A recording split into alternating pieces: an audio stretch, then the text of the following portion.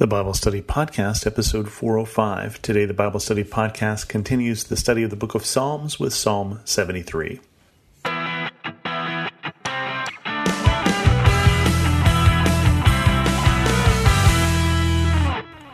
Welcome to the Bible Study Podcast. I'm your host, Chris Christensen. Psalm 73 is the first of the third book of Psalms. Psalm is broken up into a number of books. We could have taken a break here before Psalm 73, but we're going to take a break instead in the midpoint after Psalm 75. And then we're going to go back into the New Testament and we're going to do a gospel. Psalm 73 goes like this. Surely God is good to Israel, to those who are pure in heart. But as for me, my feet had almost slipped. I had nearly lost my foothold, for I envied the arrogant when I saw the prosperity of the wicked. They have no struggles, their bodies are healthy and strong, they are free from common human burdens, they are not plagued by human ills. Therefore pride is their necklace. They clothe themselves with violence, from their callous hearts comes iniquity. Their evil imaginations have no limits. They scoff and speak with malice. With arrogance they threaten oppression. Their mouths lay claim to heaven, and their tongues take possession of the earth. Therefore their people turn to them and drink up waters in abundance. They say, how would God know? Does the Most High know anything? That's rather a long section there that I read. So the psalmist here, and this is a psalm of Asaph, is saying that he slipped, or he almost slipped. He nearly lost his foothold because he envied the arrogant. It is easy for us to think the grass is greener. It is easy for us to look at the lives of someone else. In our day and age, we as a society look a lot at celebrities. We look a lot at entertainers, strangely enough, and probably overly value their contribution to society. But I think we also tend to look at each other and think, well, if only I could be like him, because that person has made it. If I had their life, then everything would be okay. I know I've got problems with my marriage, or I've got problems with this, or I've got problems with the finances, or I've got problems with whatever. But if only if.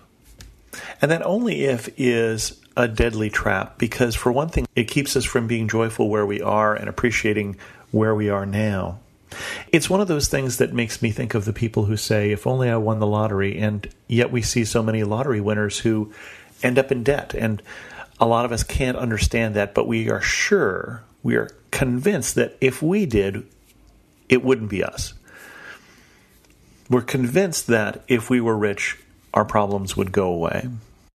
I think because we don't understand what the source of our problems are sometimes. And we don't understand how it relates to our faith as well. And that's part of what the psalmist is talking about here. He said, I almost slipped. I nearly lost my foothold because I envied them and I envied their prosperity.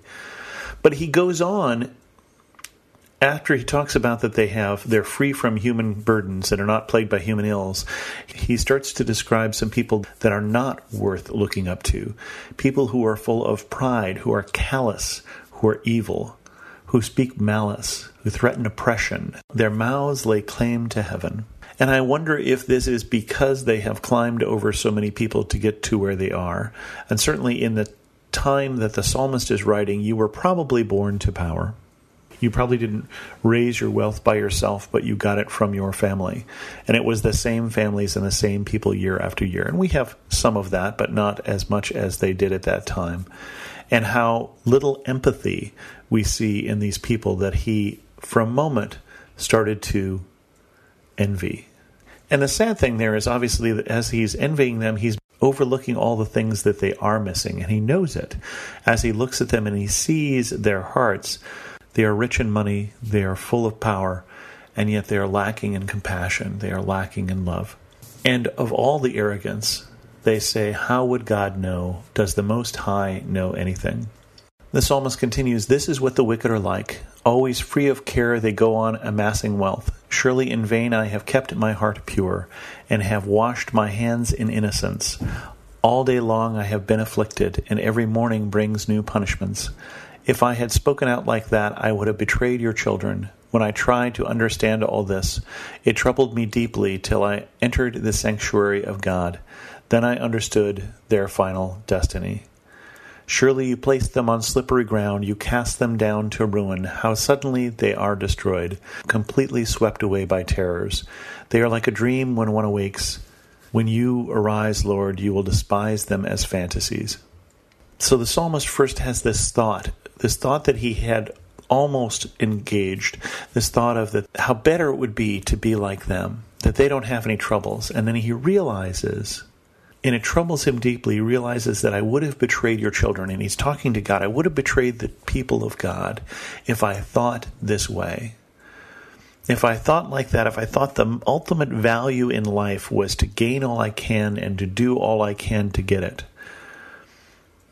that it wasn't important how I gained those riches. It certainly wasn't important who I hurt in the process. If I thought like that, he said, I would have betrayed your children. I would have betrayed your people. I would have betrayed you, God. Until I understood, and he understands that they've built their house on sand.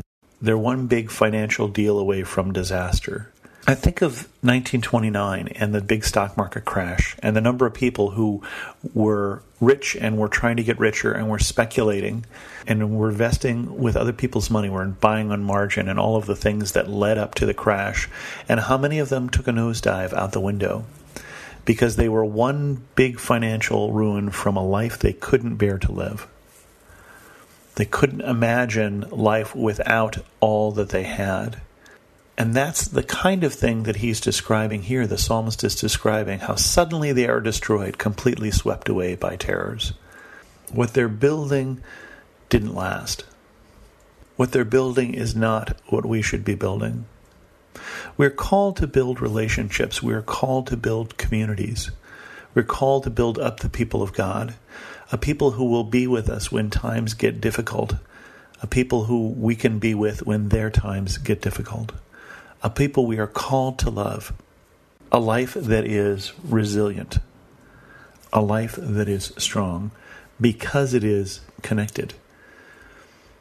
How unlike the rich that he sees who have broken all their connections to get more stuff. They've stepped on people on the way up, and the way down will be sudden and dramatic. The psalmist goes on, when my heart was grieved and my spirit embittered, I was senseless and ignorant. I was a brute beast before you, yet I am always with you. You hold me by my right hand. You guide me with your counsel, and afterward you will take me into glory. Whom have I in heaven but you? And earth has nothing I desire besides you. My flesh and my heart may fail, but God is the strength of my heart and my portion forever. Those who are far from you will perish. You destroy all who are unfaithful to you. But as for me, it is good to be near God. I have made the sovereign Lord my refuge. I will tell of all your deeds. As Jesus addressed this topic, he said, where your treasure is, there your heart will lie. And the psalmist realizes that for a moment, his treasure was in his bank account. His treasure was in his 401k. His treasure was in his investments. His treasure was in his real estate. Instead of being in his relationship to God and with the people of God. Where is our treasure this week? What do we hold dear, or who? With that, we're going to end this episode of the Bible Study Podcast. If you have a question, send an email to host@thebiblestudypodcast.com, or better yet, leave a comment on this episode at thebiblestudypodcast.com. You can follow me on Twitter, Pinterest, or Instagram at Chris2X. And as always, thanks so much for listening.